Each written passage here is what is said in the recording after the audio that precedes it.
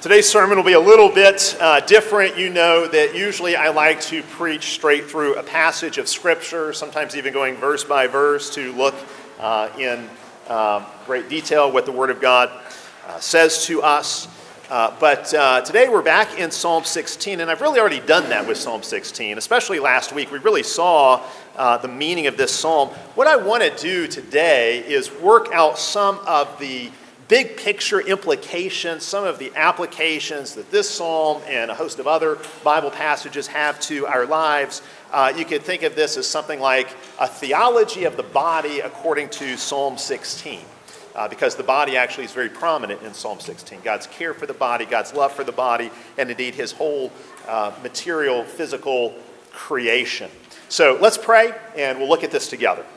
Father, we do ask today that you would fill us with hope and joy and peace as we hear from your word today. Father, we thank you that the resurrected Christ is now ascended and has taken his seat at your right hand, and in him there are pleasures forevermore. Father, may we know and experience a taste of those pleasures here today. We ask this in Jesus' name. Amen. So today we're wrapping up our look at Psalm 16, and this is also a good way to wrap up the season of Easter, because Easter is an Ascension psalm. It's also a good psalm for Ascension Sunday, because it has to do not just with Christ's resurrection, but also his present reign, which is what the Ascension leads to. Psalm 16 pulls together a lot of really important themes. Psalm 16 is about joy, it's about Jesus, and it's about resurrection. It's about joy. I think that's very obvious. David here talks a lot about joy. It's especially about joy in the midst of hard times. It describes joy and calls us to a confident, world-defying joy in the midst of crisis. David wrote this psalm as an outlaw, as a man on the run, as the most wanted man in Saul's kingdom. It's written most likely not in a palace, but in a cave in a time not of great personal prosperity, but of horrific adversity. That's the context for this psalm. And so when this psalm talks about joy, we need to understand that. We need to understand this is a durable joy, a resilient joy, a defiant joy.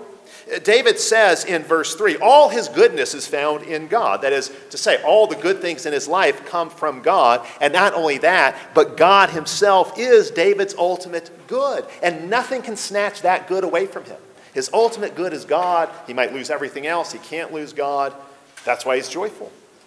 He contrasts that with idols, how idols make people miserable. He's got goodness in God. He finds joy in God. Verse 4 says, those who go after idols, those who go after false gods, multiply their misery. David is full of joy because he trusts God. Those who go after idols end in misery. He says in verse 9, my heart is glad, my whole person, my whole being rejoices, even my flesh has hope. This is a joy that penetrates and covers David's whole life. His whole being is full of joy. It extends to body and soul.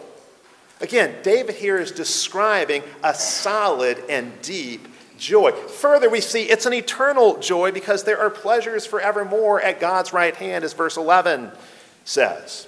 So it's about joy. But it's also about Jesus. And we really saw this last week when we looked at how Peter makes use of this psalm in his sermon in Acts chapter 2. He quotes this psalm at length, and he shows that whatever immediate application it might have had in David's own day, in David's own life, David prayed this psalm as a type of the Messiah, as a forerunner and pattern that the Messiah would come to fulfill. He prays this psalm as a type of the Lord Jesus Christ, and so this psalm finds its fulfillment in the Lord Jesus Christ. In 2 Samuel chapter 7, God promised to David a son. Great David's greater son. God promised to David a son who would come in the future, who would take his seat on the throne. He would take his seat at God's right hand, and he would rule for all eternity. Psalm 16 is ultimately about the reign of that king. It's about great David's greater son, the son God promised in 2 Samuel chapter 7. And Peter actually makes that connection explicit in his sermon in Acts chapter 2, when he goes from talking about Psalm 16, quoting Psalm 16, to talking about the oath that God swore David. That's referring to 2 Samuel chapter 7. So ultimately, this is a psalm about Jesus. And that means ultimately this is our third theme. This is a psalm about resurrection. It is about victory over death, triumphing over death and the grave. It's about breaking out of Sheol and entering into the glorious new creation where there are pleasures forevermore at God's right hand. Within this psalm, there are many hints that point to death and resurrection. So, for example, in verse 1, David asks God to preserve him. You pray that way when your life is threatened. God, preserve me. My life is threatened. I need your preserving power.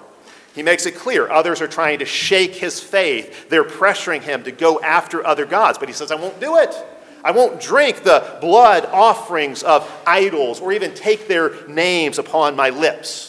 In verse 4. In verse 6, he says he will not be moved or shaken in his faith. He has taken his stand on God's word, on God's truth, on God's promises, and he's steadfast. His faith will not be shaken no matter what happens.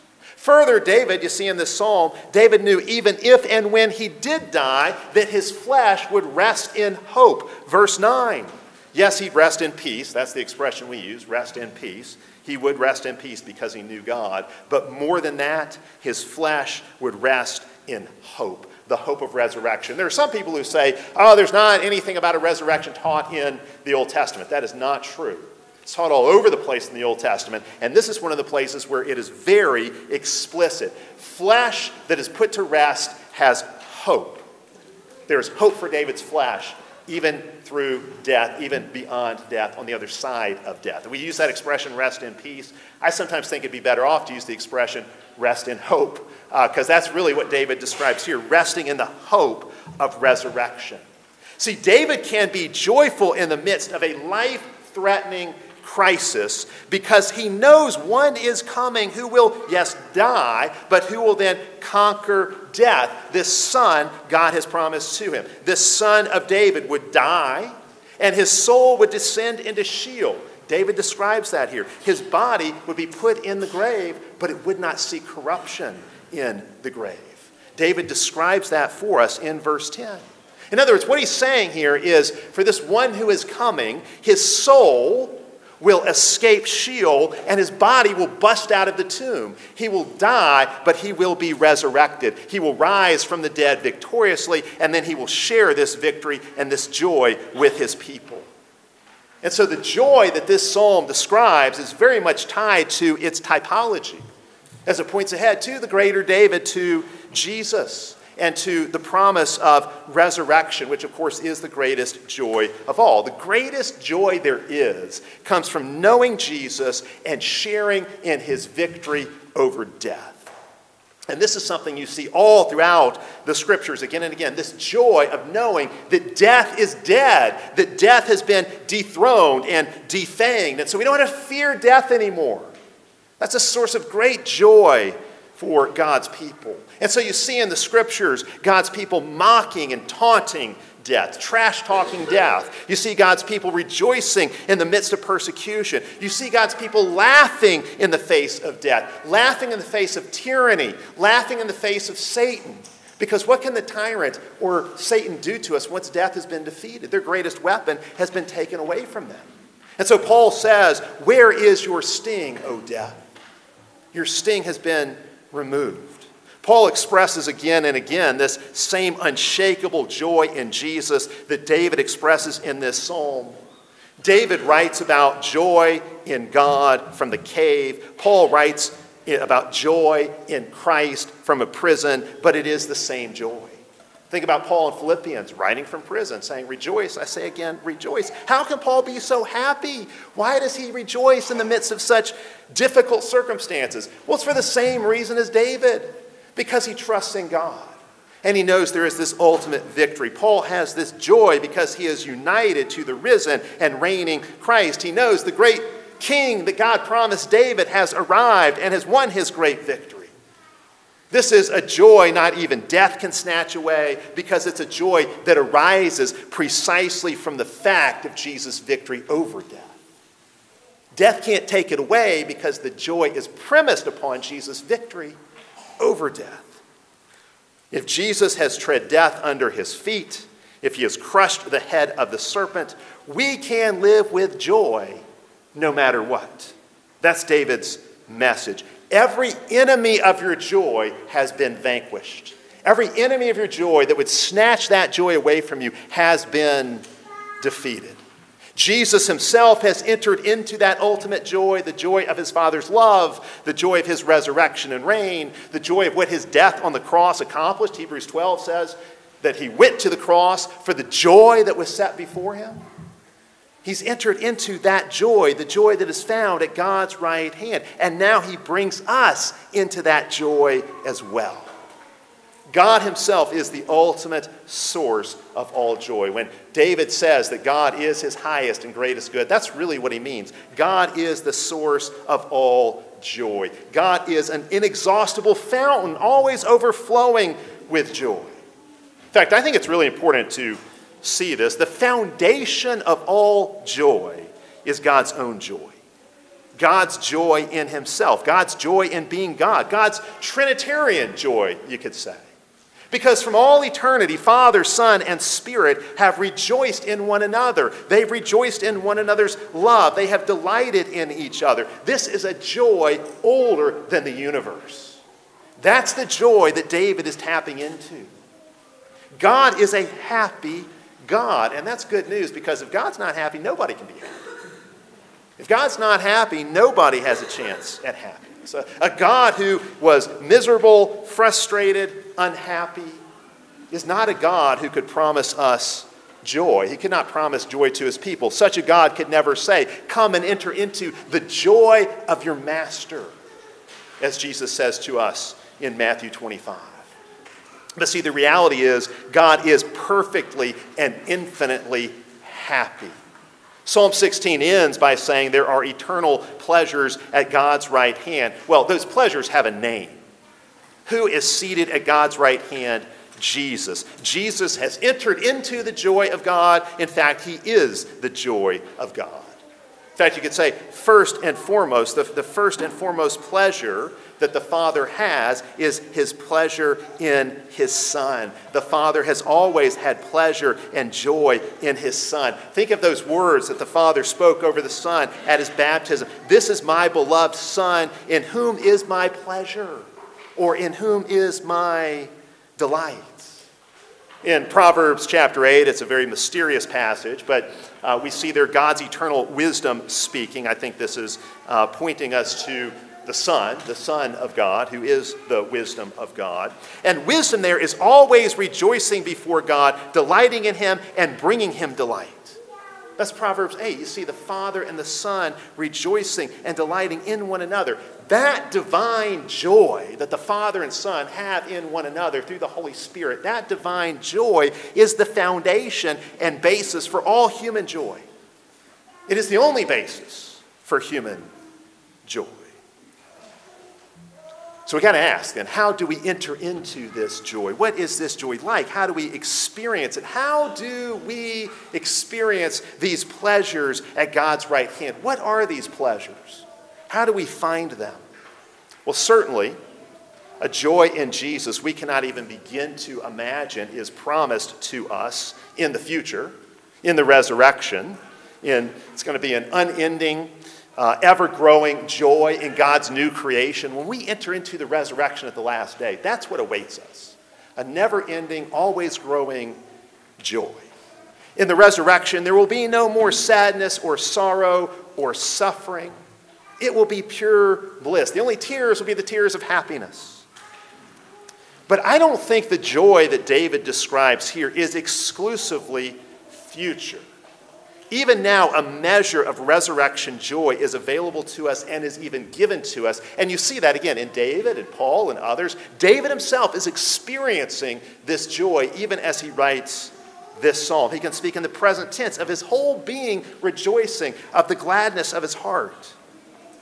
There are a lot of reasons why we could say this, but here's one. The resurrection of Jesus is the ultimate affirmation of the goodness of creation, and indeed you could say the goodness of the body.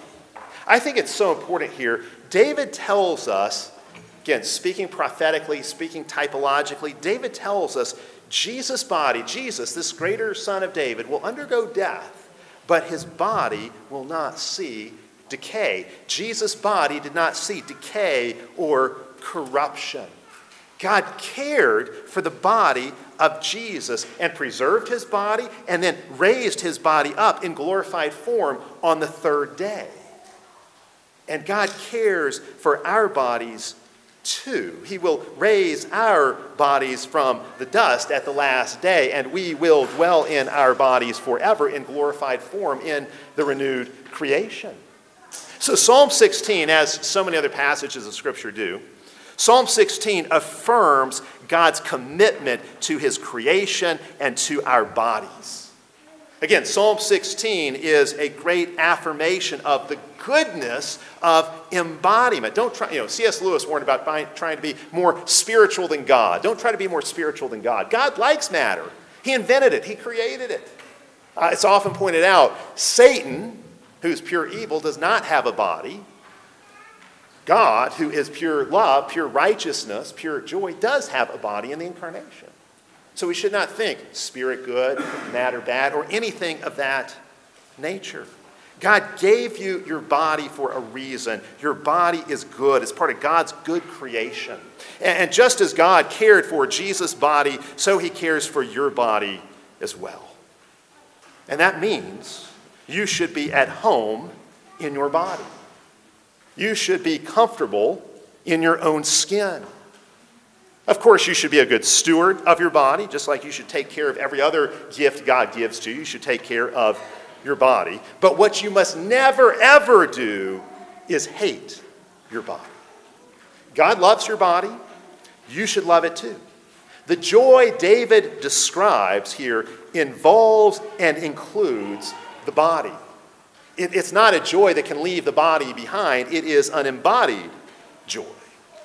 Now, I realize in some ways that's kind of hard to grasp, especially because our experience of our bodies is not always positive. The body can be the site of intense temptation and spiritual warfare. The body can get sick. The body can get out of shape. The body can accumulate aches and pains, as those of us who've entered our 5th decade know. All right. Some people actually think that the Christian faith is a body-hating religion. And some Christians have actually given ammunition for unbelievers to take that view of the Christian faith. They've fallen into the error of thinking this too, that the Christian faith is an anti-body religion. This is how the atheist Michael Onfray describes it. He's really talking about Paul here, but this is just kind of his view of what the Bible as a whole teaches about the body. Listen to what he says. Paul's hatred of self turns into a vigorous hatred of the world and all its concerns: life, love, desire, pleasure, sensations, body, flesh, joy, freedom, independence, autonomy. Paul's pen drips ad nauseum a hatred, a contempt, a permanent mistrust for the things of the body. Okay, that's the view of an atheist talking about the Christian faith. What I want to argue is actually the exact opposite is true. Nobody affirmed the body the way Paul affirmed the body, or the way that we could say the Bible as a whole affirms the body. No other religion or philosophy or worldview affirms the goodness of the body the way the Christian faith does. Paul, like David before him, affirms the goodness of our physicality. In fact, it's interesting. Paul's got that line in Ephesians 5. He's talking about marriage, but it's an interesting line to consider in this conversation. In Ephesians 5, Paul says, no one ever hated his own flesh, but nourishes it and cherishes it. And Paul connects that with how Christ nourishes and cherishes his body, the church. So Paul expects us to not hate our flesh, but to love our flesh, to nourish and cherish our bodies. See, it's not really Paul who is the real villain here, the real culprit. It's actually Plato. and Greek philosophy. There are other sources, certainly, but this is the main one in Western history. Because for the Greek philosopher Plato, the body was a bad thing. He described the body in negative terms. His philosophy was full of what you might call body negativity. He saw the body as a prison for the soul, and salvation, therefore, is shedding the body, leaving it behind, and the soul being set free from bodily existence. But see, that's a very different conception of things than what you find in the Bible. The Hebrew prophets and the Christian apostles, so Hebrew prophets like David or Christian apostles like Paul, teach a kind of body positivity, you could say. Not what people mean by that today necessarily, but a positive view of the body. Body positivity in the sense that the body is one of God's gifts to be used as a tool to serve Him. And the body is to be used as an instrument through which we enjoy God's other gifts so often. Now, today it may seem like we're the exact opposite of Plato in our culture. It might look like we don't despise the body the way Plato did. Instead, we idolize the body, so we don't hate the body. We love the body. In fact, we love it so much we've turned it into an idol. And so we worship our bodies, and maybe we do too much to care for our bodies. But listen to how one scholar describes this phenomenon in our culture today. Is it true that Western culture devalues the body? Don't many people place a ridiculously high value on physical appearance and fitness? Consider the widespread obsession with diets, exercise, bodybuilding, cosmetics, plastic surgery, Botox, anti-aging treatments, and so on. We're surrounded by photoshopped images presenting unrealistic ideals of physical beauty.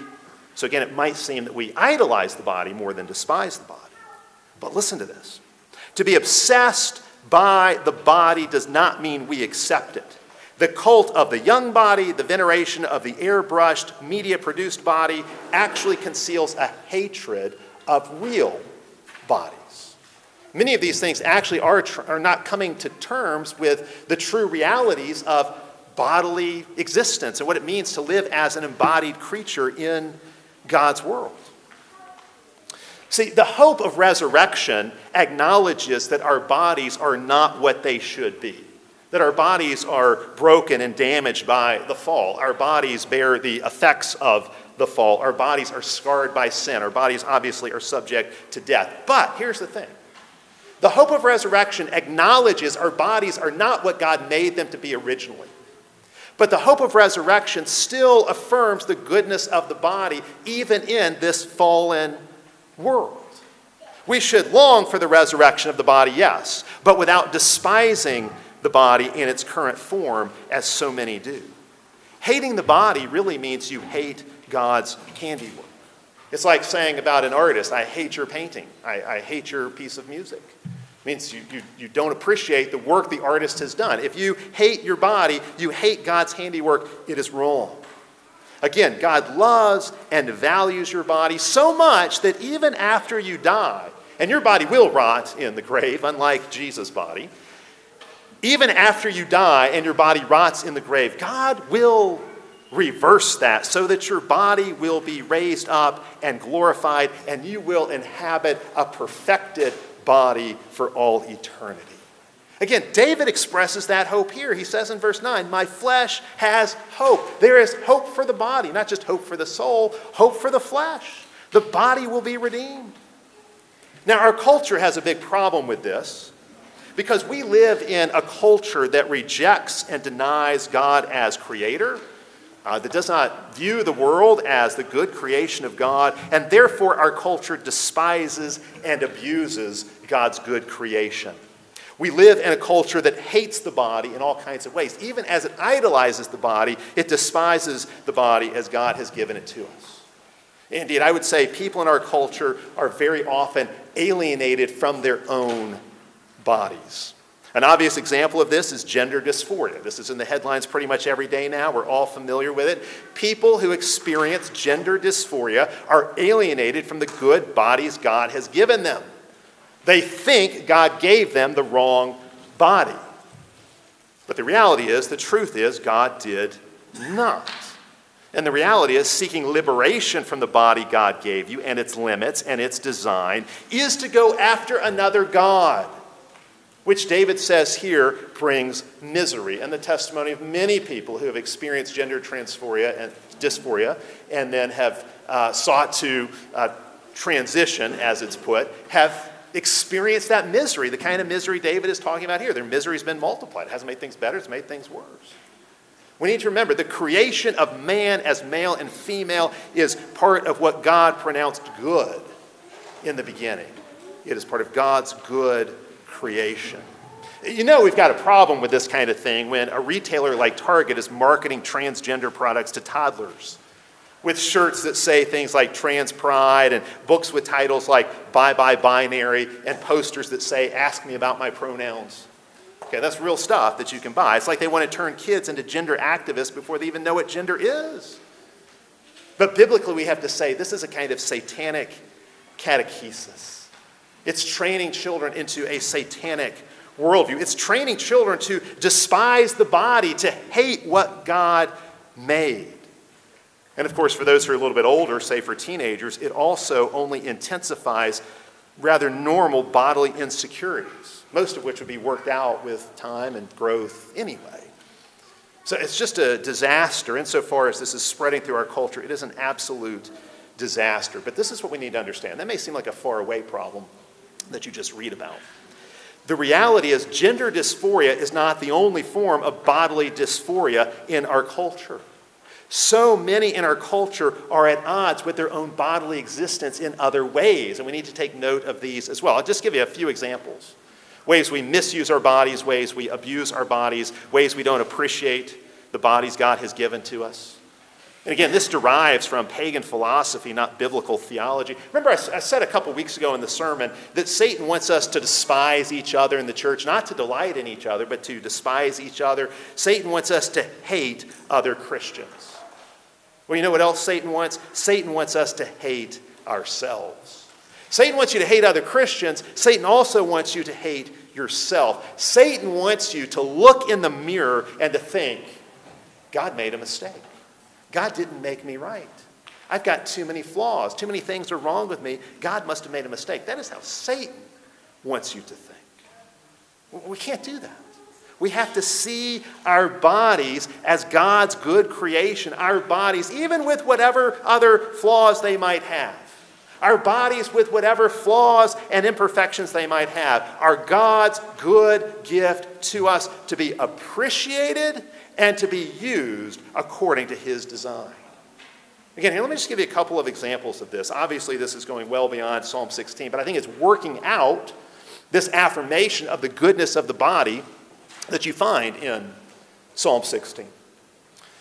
Last week was Mother's Day, but we didn't really talk about motherhood much. But motherhood is important. Motherhood's a major theme in Scripture. Mothers get lots of attention in Scripture. The essence of motherhood is a woman giving her body for the sake of others. Motherhood means a woman using her body to give life and to sustain life. Motherhood is a sacrificial act, a sacrificial use of the body. But obviously then, motherhood is hard on the body. And many women in our culture today despise what motherhood does to the body. They despise what pregnancy and motherhood does to their bodies. Even though obviously those things are natural and good and right and glorious, of course being a mother is going to change your body. There's nothing more natural than that. And yet there's this strong reaction against it in our culture. There are many women who despise motherhood for just this reason. Birth rates in our culture, or in our country, are lower than they've ever been. And this is a big reason why. Our culture hates motherhood, and a big reason why our culture hates motherhood is because our culture despises what motherhood does to the body of the woman. But that means we are rejecting God's design. God's good design for our good bodies. Now, that's something that women might struggle with, a kind of dysphoria that women might struggle with. But, men have got their own issues that are different but similar. Men's bodies are very obviously designed for protection and provision. Men are made for work. Men's bodies are made to bear responsibilities. But today we've got more men dropping out of the workforce than ever before. We've got multitudes of men who do not want to use their bodies the way God designed for them to be used. Men who do not want to shoulder manly responsibilities. They revolt against maturity. They revolt against their own manhood. They revolt against the masculinity of their own bodies, the design that God has built into their bodies. They don't want to be protectors and providers. They don't want to shoulder the responsibilities God assigns to them. And again, this causes all kinds of problems in our culture. The downstream effects of this are catastrophic. Let me give you another example of this. God gives us all many, many gifts to enjoy. And very often the gifts God gives are enjoyed with and through our bodies. Think about music. Music is a gift of God. How do we enjoy music? With our ears, with our bodies. Or think about food and drink. Think about feasting together. How do we enjoy a good meal? How do we enjoy food and drink? With our taste buds, with our bodies. We enjoy so many of God's good gifts with our bodies. There's no other way to enjoy them. Now, if we are alienated from our bodies, if we are alienated from God's good design for our good bodies, we really can't receive and enjoy his good gifts as he intends. God wants us to enjoy him by enjoying his gifts. God wants us to enjoy him through the many gifts he gives us. And so often those gifts involve our body, and they include bodily pleasure. We come to know the goodness of God through the goodness of the gifts that he gives us. And many of these gifts are bodily gifts. They're gifts that we enjoy and experience using our bodies. So the pleasures at God's right hand include bodily pleasures that God grants us. Last week I made reference to C.S. Lewis, to his Screwtape Letters, one of his most brilliant works. Screwtape Letters is a collection of obviously imaginary letters from a senior demon to a junior demon. So it gives you some insight into the mind of Satan, how Satan works to tempt us and lead us astray. It's all about how Satan tempts Christians and seeks to draw us away from faithfulness to God.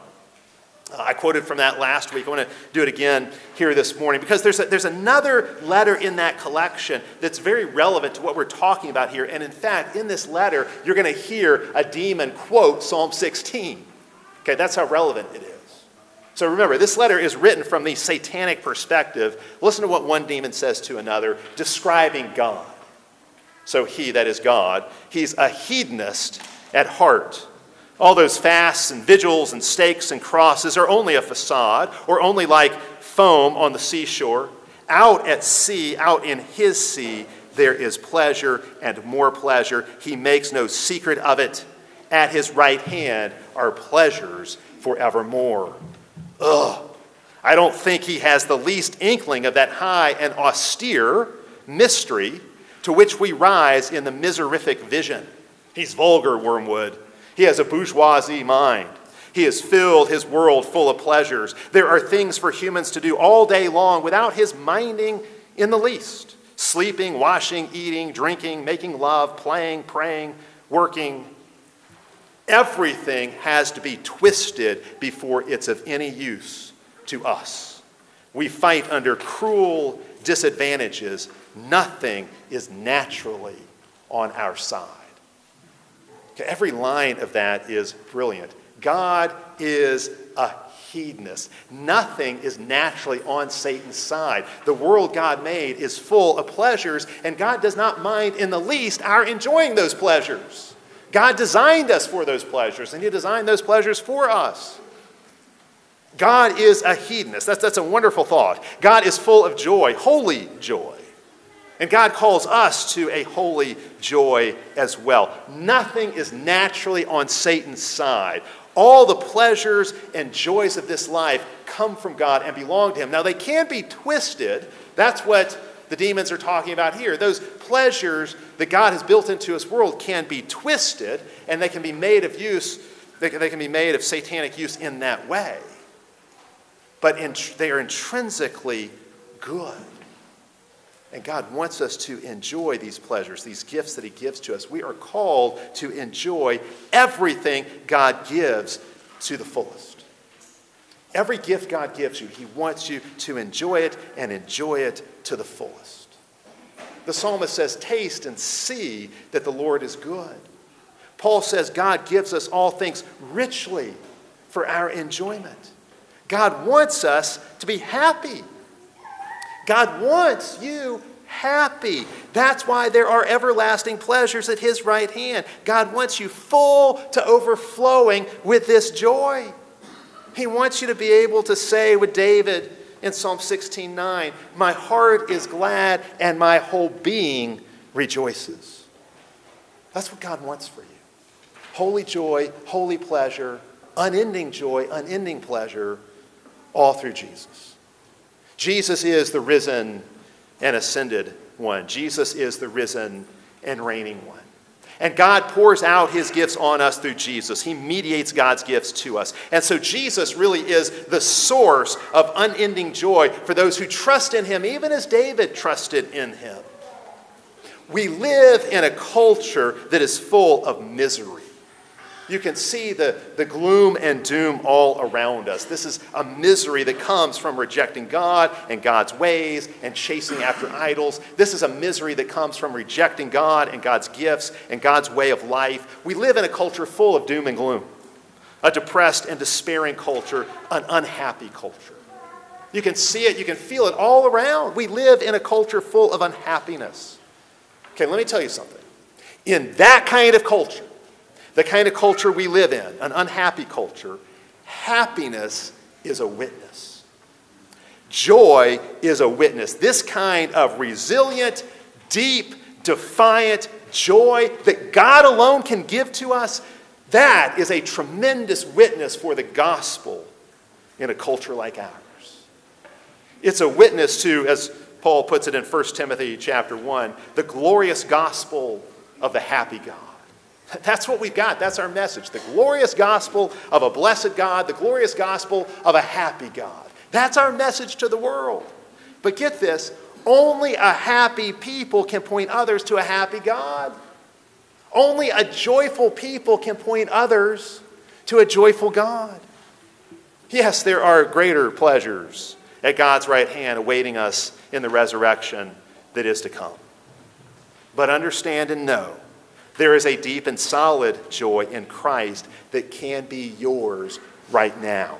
David had that kind of joy. Paul had that kind of joy. They had that kind of joy in horrible, extenuating circumstances. You can have that joy too, no matter what your circumstances are. The pleasures we were made for, the happiness we all crave, the joy we most desire, it's all found in Jesus, in the risen and reigning Son. In the name of the Father, and of the Son, and of the Holy Spirit, amen. Let us continue our worship by giving of our tithes and offerings.